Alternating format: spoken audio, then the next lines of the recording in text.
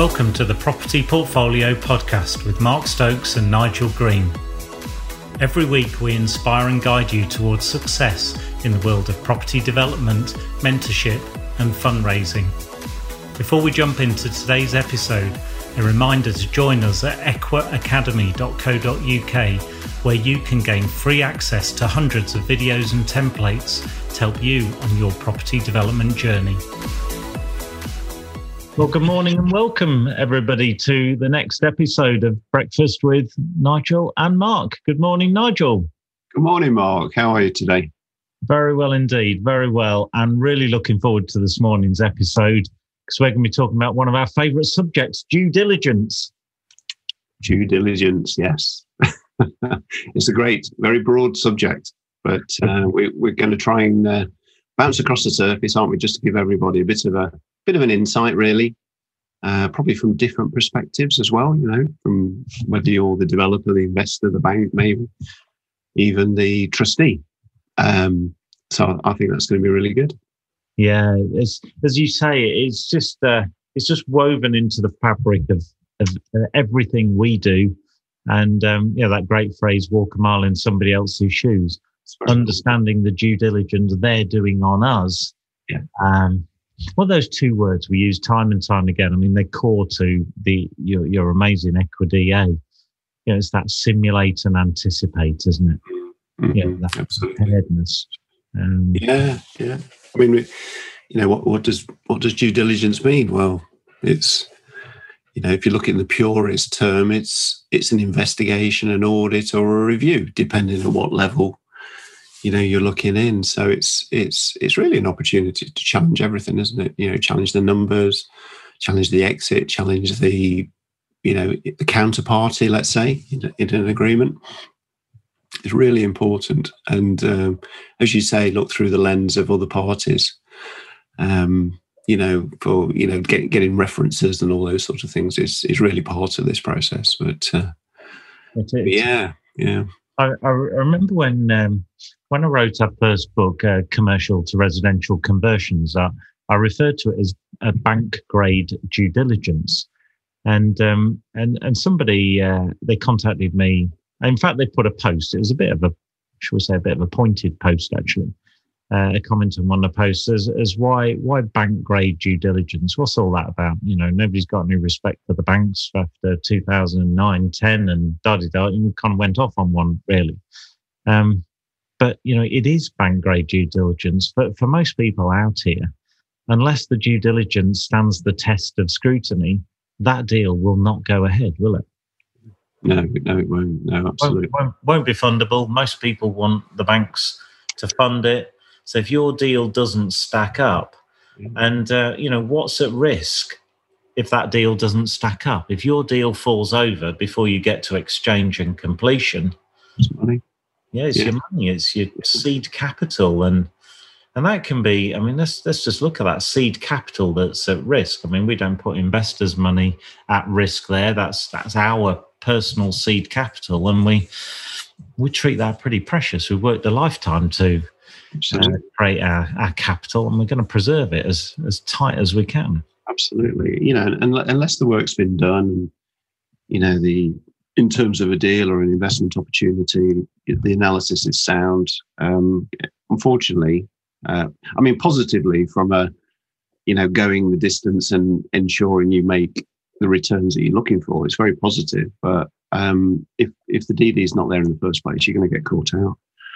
And it's probably going to be at the bank due diligence point. So there's no better way, really, of, as you say, anticipate the questions, walk a mile in their shoes, do your DD almost as if you are the bank.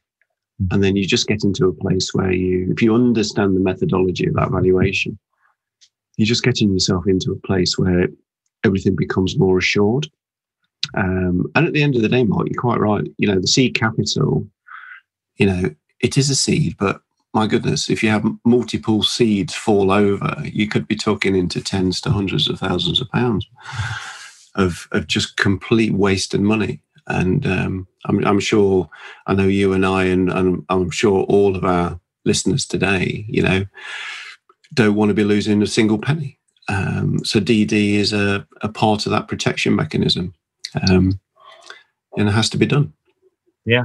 I mean, so let's maybe just consider what those costs are that could be at risk if we don't do our due diligence right. You mentioned valuation, RICS Red Book valuation. That's importantly for anybody listening. That's almost always going to be appointed by the bank. You might have a choice on one of their bank valuation panel members, but that cost will be dependent on quite often the GDV of the development, won't it? But we've seen costs from £1,000 to £10,000. It can be. Mind you, we are dealing with projects from $1 million GDV to 20 million GDV, but a pretty significant cost. And as soon as we get a yes, the first party we're going to be instructing is our solicitor. They're going to be doing searches. The meter starts ticking, doesn't it?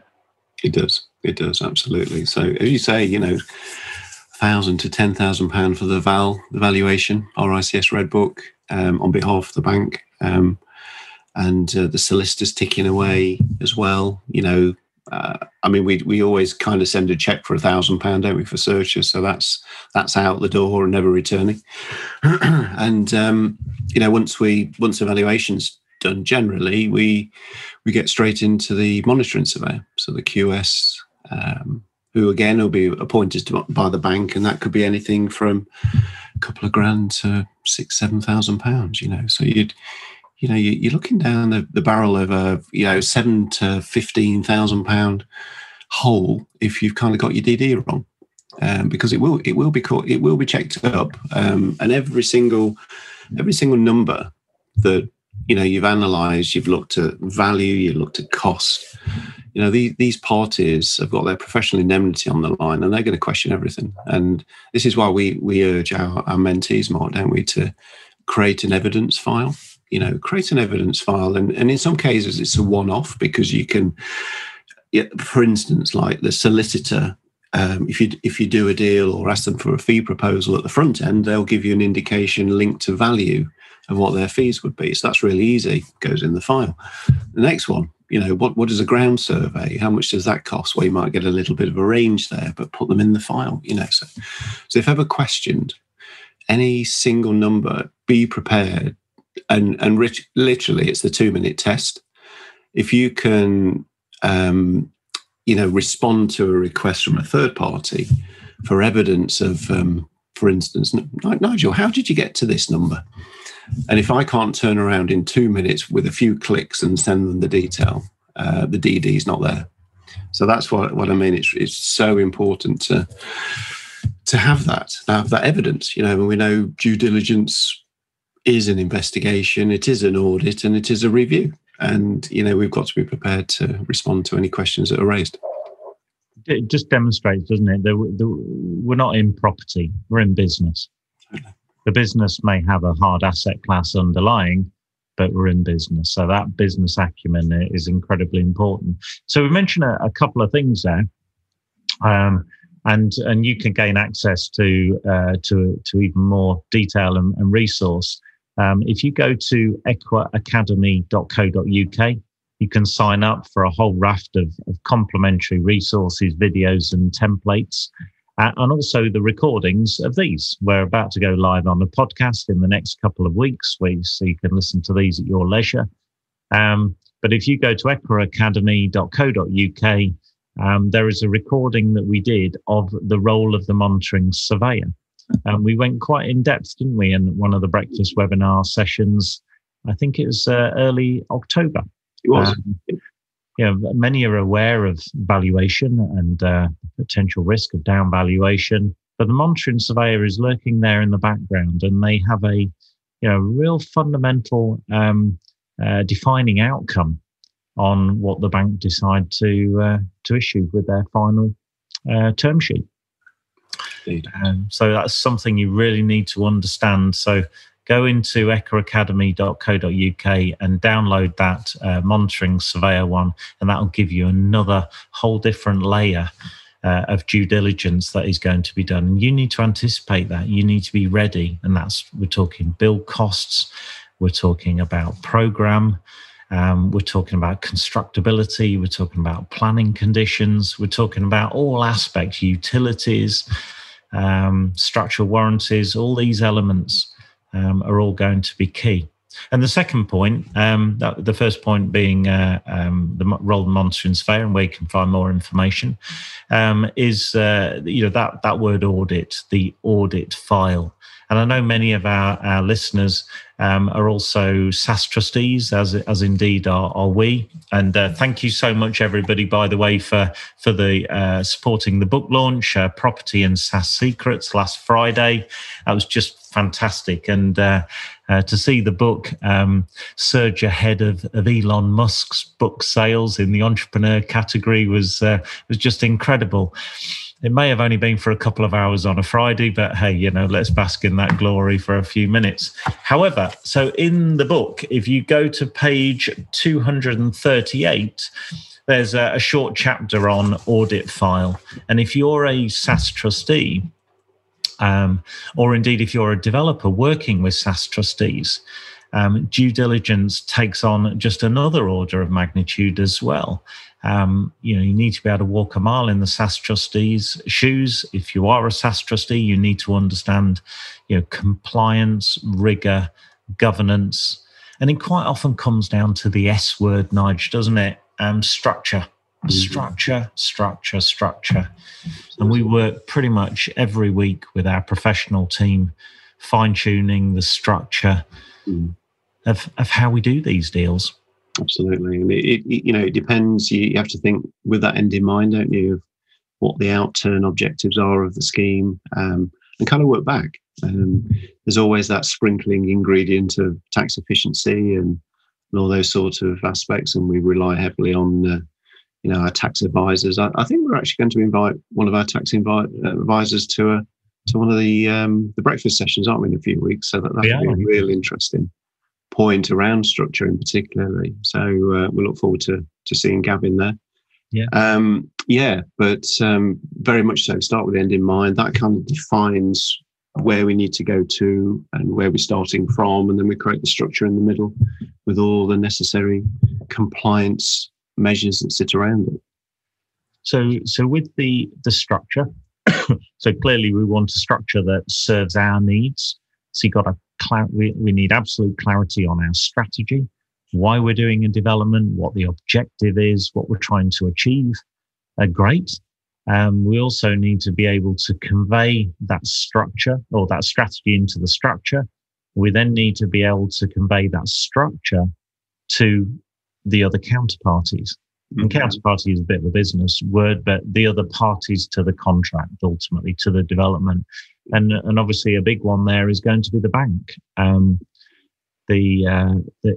One of the key parts of your professional team will be your commercial finance broker, and they're quite often not given the respect that they need. They are absolutely pivotal. A bit like your accountant, we tell our accountant everything, and you need to tell your finance broker everything you know about the deal and how it's structured, to enable them to put that structure into the hands of their banking partners, so you get the right appropriate term sheet. So often, we see people come to us and they've maybe not conveyed how private a capital is going to be brought into a deal. And midway through, getting close to exchange, the bank says, well, we're not funding that. No, exactly. It's unnecessary, isn't it? With careful thought and process, and we teach you how to do that. Yeah. It's essential.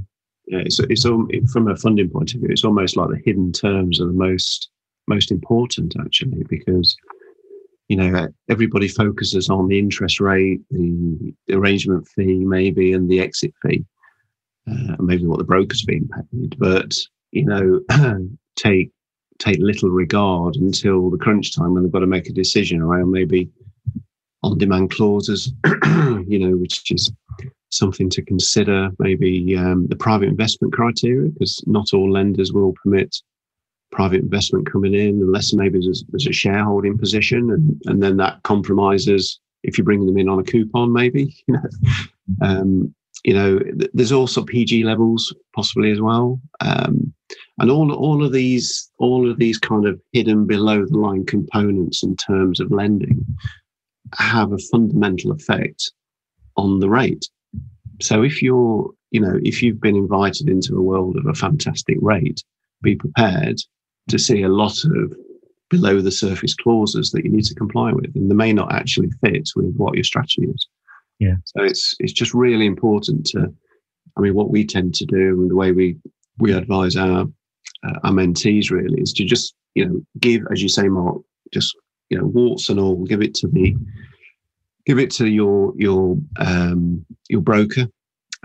Tell them exactly what you're looking for, the fundamentals within your deal and the analysis, and the key points you're very interested to hear about, because that will avoid his time wasting. Because if he goes to market and gives you 20 options, but actually the reality is there's 18 that just don't comply with your strategy, then you've just wasted his time and wasted everybody's time. So just be very specific in what you're looking for, and then the 4 or 5 that you get back that are broadly compliant with your high level requirements, you can then do a leveling test. So you can line them side by side, item by item, understand all the various specific clauses and PGs. Okay, we've got PGs, which is it's one of our necessary evils. What level of PG? Is it 100% of the value? Is it 20% of the value?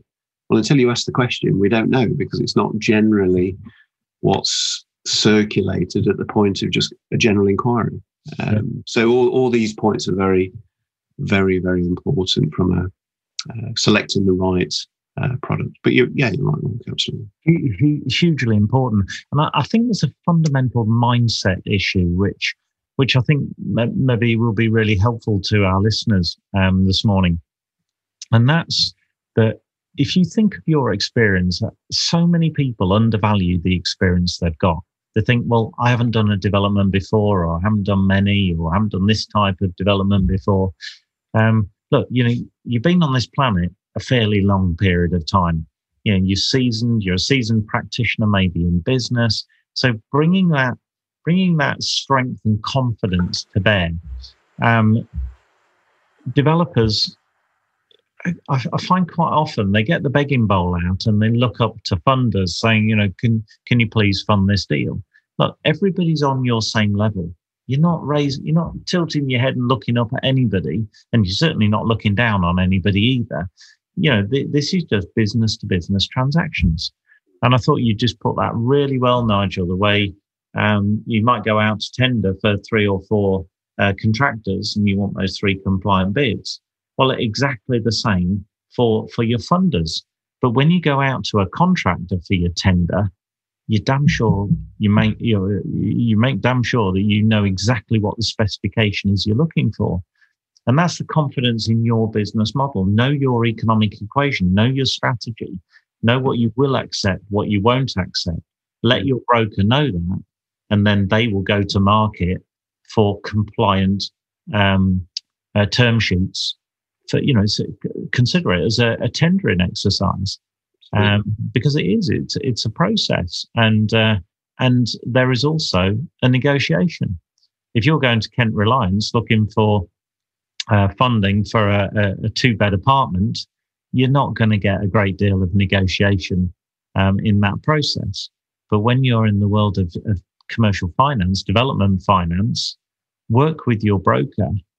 And utilize the experience, the capacity that you've got, the business acumen, and you'll be surprised how you can dig and delve and maybe get some favourable terms. Nigel, that's kind of welcome to our world, isn't it? We do that on a very regular basis. And the banks appreciate that. They do appreciate having candid, rigorous debate. And the more you ask questions, intelligent questions, the more you'll be able to walk a mile in their shoes and understand where they're coming from. And hey, that's all learning. And you never know, Nigel, some of that learning goes into version 59 or the version 60 of the EQUA DA. It does. Surprise, surprise. There's a few other additions going into version 59 at the moment, actually, which is just, as I say, just under test, but nearly there. But the trouble is, I keep saying it's under test, and I need to get it out there. But when I'm just about to ready to launch, something else comes in. Yeah. So anyway, it's certainly taking great shape, and some of these points, are starting to filter through into the DA process or the development analyzer. What does it do, Mark? It's asking questions, isn't it? It's asking questions, and it's just making sure, even if the answer to the question is not applicable on this occasion, that's great, because it's asked the question, you've thought about it, and you've derived that it's not particularly applicable in this occasion. But the worst case scenario is, you kind of stack a deal, you've got your value, you've got your cost, and then you get into it and the value comes along with the QS and said, you've missed out quite a fundamental cost here. Oh, right, forgot about that, sorry.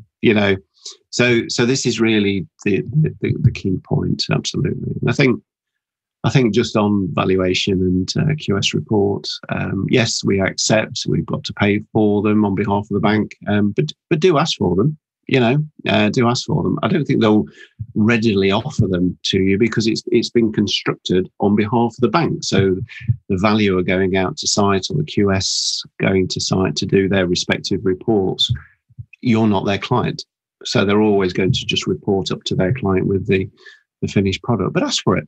Absolutely ask for it. And make sure you've got that in your file that can be pulled out at any particular point in time. So yeah, we have a success from time to time where we'll ask the valuer if we can see a draft copy of the report before it goes to the bank. Once it goes to the bank, the valuer is going to be pretty reluctant to make any changes. You've got credibility and professional pride at stake. Yeah. If you can secure a draft, so you can have a quick look at it just to make sure there's no conflicting information and you've got everything you actually need, in a helpful capacity, not in a checking capacity. Yeah. You can find that can be particularly helpful. And you may be able to head things off at the pass, but you may need a relationship with your broker there as well. So sometimes that's possible, sometimes it's not. And likewise, of course, with the monitoring surveyor. You're always going to be meeting the monitoring surveyor or the valuer, and conveying the due diligence that you're doing. And I know you use the Equi-DA, Nigel, in the negotiations in securing a contract, securing a development. It's at the end of the day, we're never calling somebody else's baby ugly. And people smile when they hear that phrase, and I do as well. Somebody said it to me 25, 30 years ago. You're never saying to somebody, your property is only worth that. You're not saying that at all.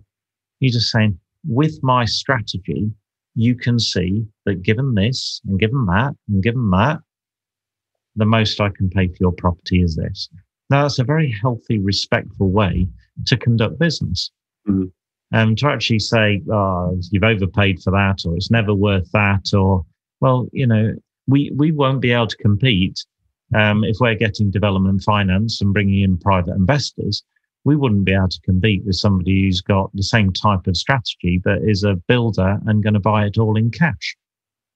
So sometimes you've got to work out where your competition is and decide really whether it's worthwhile or not. But so that's really, really helpful. I know when you've got those relationships. It is. I even sent an email last night to one of a broker I've known for many years, and opportunity came up. It was a lovely opportunity in Suffolk. It was a beautiful development, and the end product, which had just been stunning, but just couldn't make it stack up. Just couldn't make it stack up at all. And there's a certain threshold.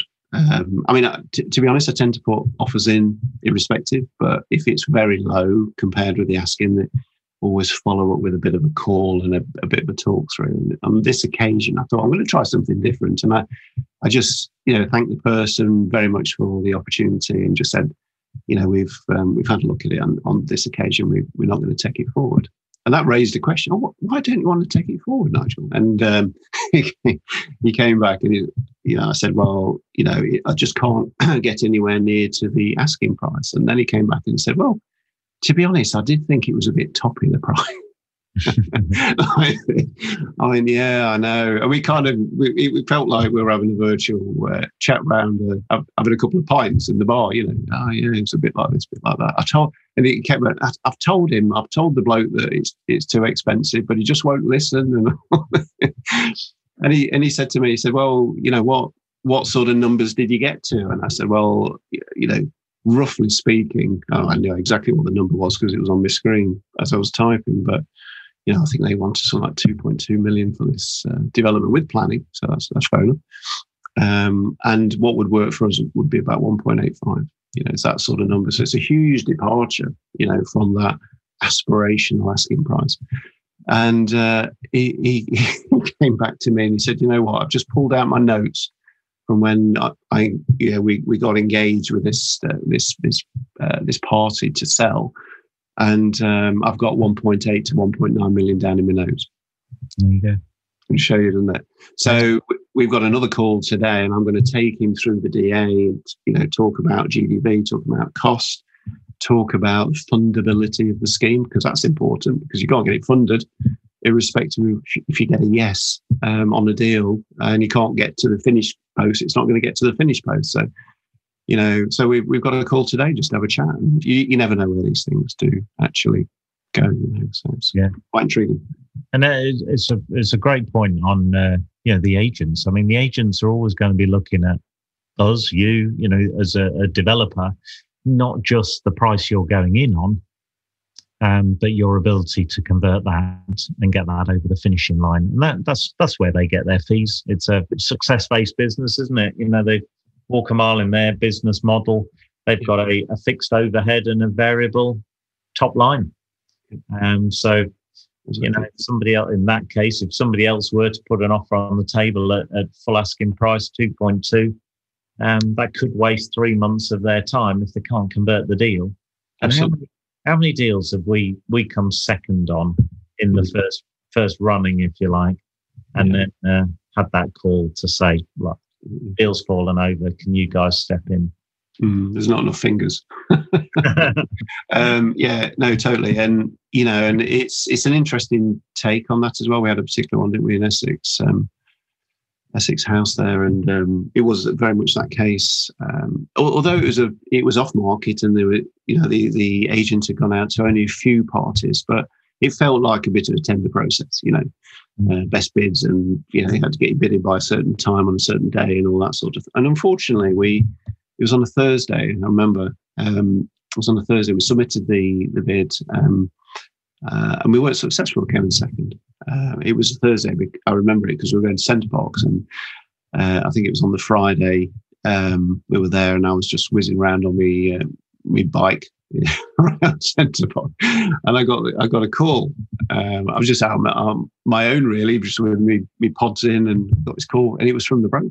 From the agent, and he said, "Oh, Nigel, remember that deal that you came in second? Well, got a bit of good news for you." And he said, unfortunately, the other party couldn't perform. They did a bit of DD after the event, and looking at funding and realised they couldn't get it funded, so they pulled out. And we'd like to accept your offer. And it was a bit like, what offer? Because we kind of moved on. We submitted the offer and that's it. So anyway, long story short, a bit of horse trading, I suppose, but we secured that deal at circa £50,000-60,000 less than the second prize number, just through a bit more negotiation, because all of a sudden we were now not in second place, we were actually in first place, so we knew the number that they would accept. So sometimes coming second is not so bad. You just got to wait. And that, I think that story will relate to many people. The point I made earlier on about being confident in the experience that you gained over the experience of life. Just looking at some of the names of the people on this call who are live this morning, many of you have been in business for 10, 20, in some cases 30 years or more. And like ourselves, Nigel and I have both been in business over 30 years, and been involved in, I mean, some of the contracts were, hundreds of millions. So that negotiation, that discussion, that refinement, those skills, the skills of relationships, of trust, integrity, all those things bringing together. And I think one of the key attributes, Nigel, for us, and I'm sure it'd be valuable for everybody else, is being calm under pressure. Not being rushed. We're never rushed by somebody else's agenda, are we? No. So if you're trying to tear up trees and move at a huge, fast pace and at somebody else's pace, you're going to miss the detail. Being calm, collected, and if that means we'll work quick. Don't get me wrong. I mean, our due diligence happens very quick, but it's quite systemized, isn't it? It's not in terms of we're not using BAs and things like that. We've got a system, of process to achieve that. It's so important. I think the strength of character that we should have is the ability to say stop. Just stop, take a step back, review where you are, do some more, maybe a little bit more detail. But be assured when you're going forward. The worst case scenario, and I can imagine it's awfully anxious and a lot of anxiety about just tumbling ahead into a process and you're not kind of got control of it, So I think sometimes just to say no is really important. Not no as in, right, we're stopping, that's it, but just say, look, there's a bit more work I need to do. Just give us a few days and we'll come back to you. But then you're in a better place. You've got all your evidence there. You can talk with a lot of conviction in terms of what the analysis has told you, and then you're in a better place to move forward. But I think just tumbling from one drama to the next is probably not the best way to move these kind of deals forward. I smiled when you said sometimes you need to say no. There's a great article. It's a Harvard Business Review article. Called the Power to Say No, and I remember exactly where I was. As you well know, I used to live in Sydney. I used to look after the Asia Pac region, and I flew back from Sydney to Frankfurt for a board meeting for 24 hours, and then jumped on the plane and went back to Sydney. And it was on the plane going back, I was reading this article, the power to say no, and that's. You've got to know thyself, know who you are, know your moral compass bearing, know your strategy, to be able to say, actually, that doesn't work for me. And we see that quite a lot in our discussions, being able to listen, be considerate of somebody else's point of view, but to actually say, that's really interesting. It doesn't work for me, however. But and then moving on to something else. No can be said in any number of ways, and I think sometimes we probably are time served in the diplomatic corps. Say no without saying no. Is that what you're saying? Yeah. Just a reminder to everybody, and we've got again a fantastic attendance this morning. Thank you so much, everybody. If you do want to ask a quick question, just type in the chat box. And we'll try and answer any questions you've got in the few minutes we've got remaining. Hopefully you're enjoying this episode this morning on due diligence, and it's great to see so many of our friends, mentees, and business associates here as well. So hope you're enjoying it. Great. Yeah, I think deals as well. How are we doing for time? We're okay. We've got a little bit. We're good. I think. Simulate, anticipate, etc. is relevant. I think cash flow is that's modelling through the journey. The DA and the numbers is kind of the front end bit. Does it work? Negotiation around the purchase price, but then to simulate the journey month by month, it has to be a simulation. It can't, it isn't the truth because you're not there. It's in the future, but to try and simulate, look at that cycle and just make sure that there's enough private capital coming in. And this is whether you're an investor or you're a developer looking for investment. It's equally as important. We need to make sure there's enough cash in there sustain the life of the opportunity. So that's really important, I think, and also to look at exit strategies. So we've simulated the front end, we've done the DD around the front end, we've simulated the journey through cash flow, and now we're anticipating the exit. What is the exit, and really understand if it's refinance and hold, so everybody gets paid back through that mechanism. That's great. It could be maybe a combination of hold and sell. So we kind of relying a little bit on a fair bit on the open market, but also on the financial institutions, or it could be just a complete sell. And each one has its own nuance, really, in terms of additional DD.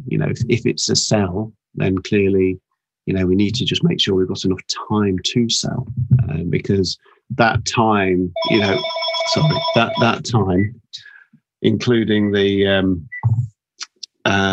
including the duration for the construction, plus maybe a bit at the front end, is essentially the loan facility. From the lender, we need to make sure that we've got enough time. What we don't want to ever get to a position of hitting that exit date, for the loan. Otherwise, you're into new loans, refinancing, and very, very expensive, and that can wipe out, mass swathes of profit, which is not what we want. If we are holding, that's great news. We can do that within a very short period of time after construction.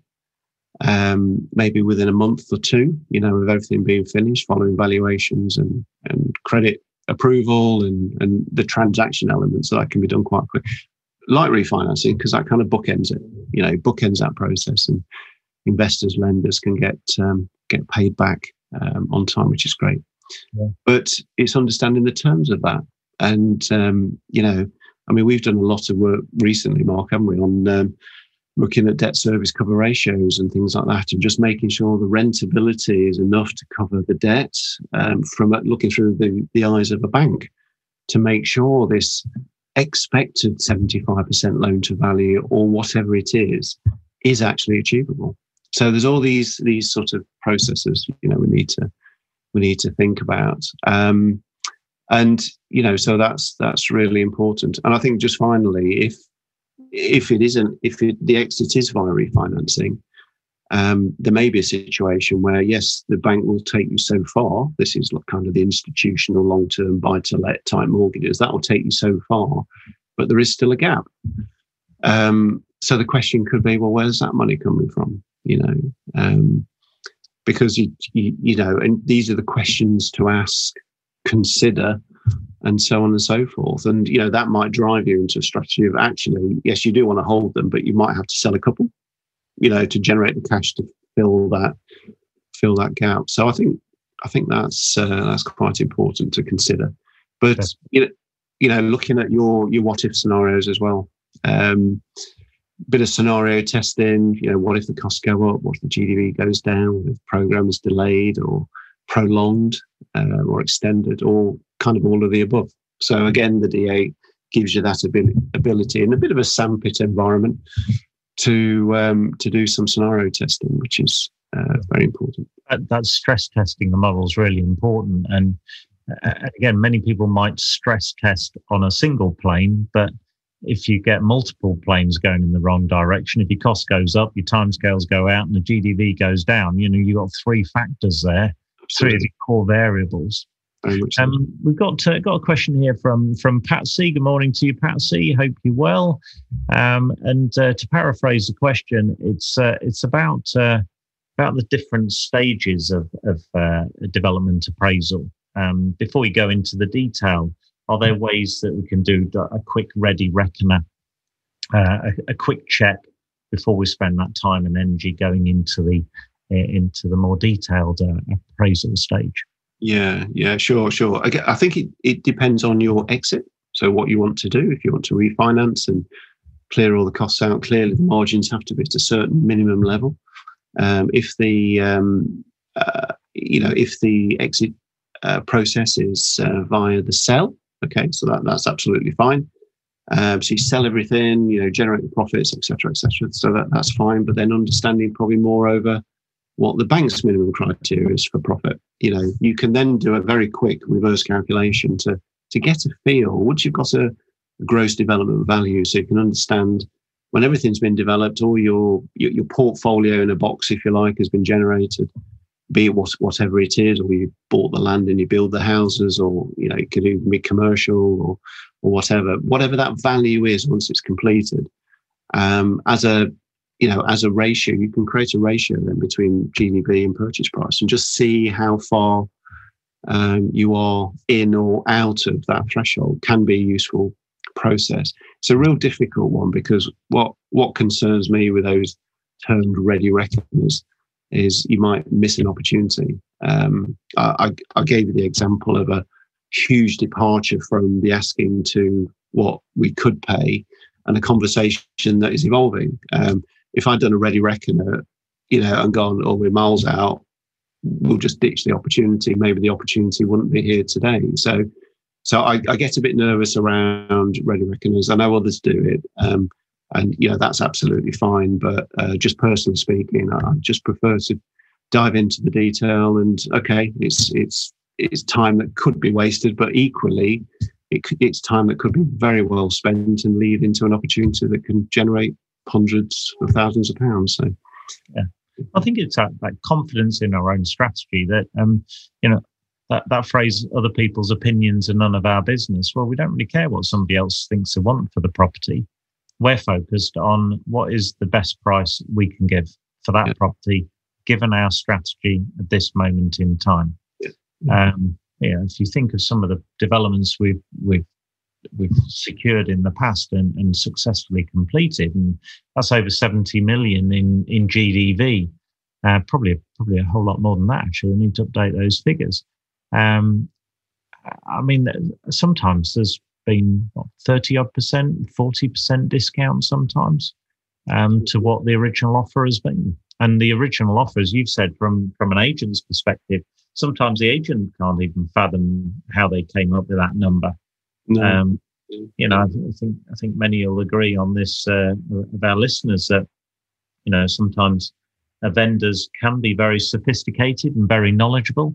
Sometimes they're possibly living in numbers of 2 years ago, or what somebody else told them down the pub. So best to disregard that and just put your best foot forward with your strategy at that time.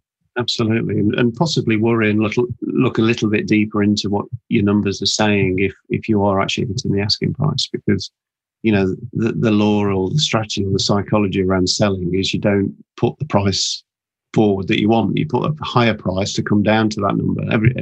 That's the psychology of selling. So if all of a sudden in the first pass you're at that number, well, you probably just need to look a little bit deeper, be a bit more inquisitive around maybe value or cost. Have you got all the costs in? Have you got all the value? Is it at the right level?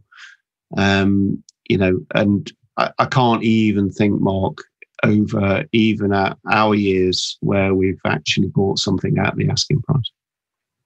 Yeah, exactly. Just a final question from Susan, one of our mentees. Hi, Susan. Hope you're well. Doing some great eco-sustainability stuff out there. Well done. Susan asked the question on following up. When you get a refusal from an agent, how do you open that conversation with the agent? I think Susan's maybe finding that the agents aren't giving her feedback on why it wasn't successful or where others' numbers were. And I can understand that, because the accepted offer hasn't actually been concluded yet. So absolutely, and we'll all hear the words, "Oh, sorry, it's been sold." Well, it hasn't been sold. It only gets sold when it's gone through a long and arduous process of conveyancing. There's been secondary, third level, fourth level due diligence by all the counterparties, and it, potentially it can only take one aspect that comes up and the whole thing falls apart. So no, it's not sold. All that's happened is that the seller and the buyer have agreed a number at that point in time, and then they're into the next phase. So number one, always stay in the game. Contact the agent if you can understand, the delta. Sometimes they won't give it, but just be firm with the fact, yours is, you've followed a process, a methodology, you've looked through the valuers and the QS. We've looked through their eyes in the due diligence. They're going to be reporting to the bank. We feel that our price is fundable, absolutely fundable. And we don't think anything more is. Question puts a doubt in their mind. But just be there. Just be there. Keep checking in, maybe every couple of weeks. If nothing else, we've had deals that, unfortunately, yes, they have got sold. Okay, so that's fair enough. But the process of continually keep in contact with that agent just to spun out other opportunities. So, just keep it open, keep everything open, almost a bit matter of fact. Really sorry on this one. Have you got another one? Let's look at the next one. The next one could be even better. So, let's jump onto the great opportunities. And, but, they do come back. I think statistically, I've heard, I don't know this source or whether it's true, but kind of 70 to 80% of all deals don't go through. They get a yes, but they fall out of bed. So on that statistic, it's worth staying in the game, isn't it, Mark? Definitely. Got to be in the game. Got to be. So I've just put a link there. Somebody just sent me a private note there. How do we get a chat with you guys? So there's a link there if you're interested in mentorship. And joining Equa Academy, then you can click on the link there, and I'll have half an hour with you, and we can have a chat and see if that works for you. Be great to get to know you a little bit better. So due diligence, Nigel, we could go on, and we probably would do if we had time, but we're now out of time. So we've got a glittering array of special guests coming up in the weeks ahead, and we'll be announcing a few more things. So been a busy week, so thank you for the support. Get your copy of Property and SaaS Secrets book on Amazon now. And thank you so much, Nigel, for all your input on due diligence. And I think everybody's waiting with bated breath for version 59 to come out of your Equa DA. Brilliant. Have a great day, everybody. Great day. Take care, everyone. Bye-bye. Bye-bye. Thank you for listening to the Property Portfolio Podcast. We hope you enjoyed this week's episode and that it inspired you on the next leg of your journey. If you've got any questions or comments, why not reach out to us at our Facebook page, Equa Academy. Also, don't forget to register for free access to hundreds of property development videos and templates over at equaacademy.co.uk, and we'll see you in next week's episode. Thank you.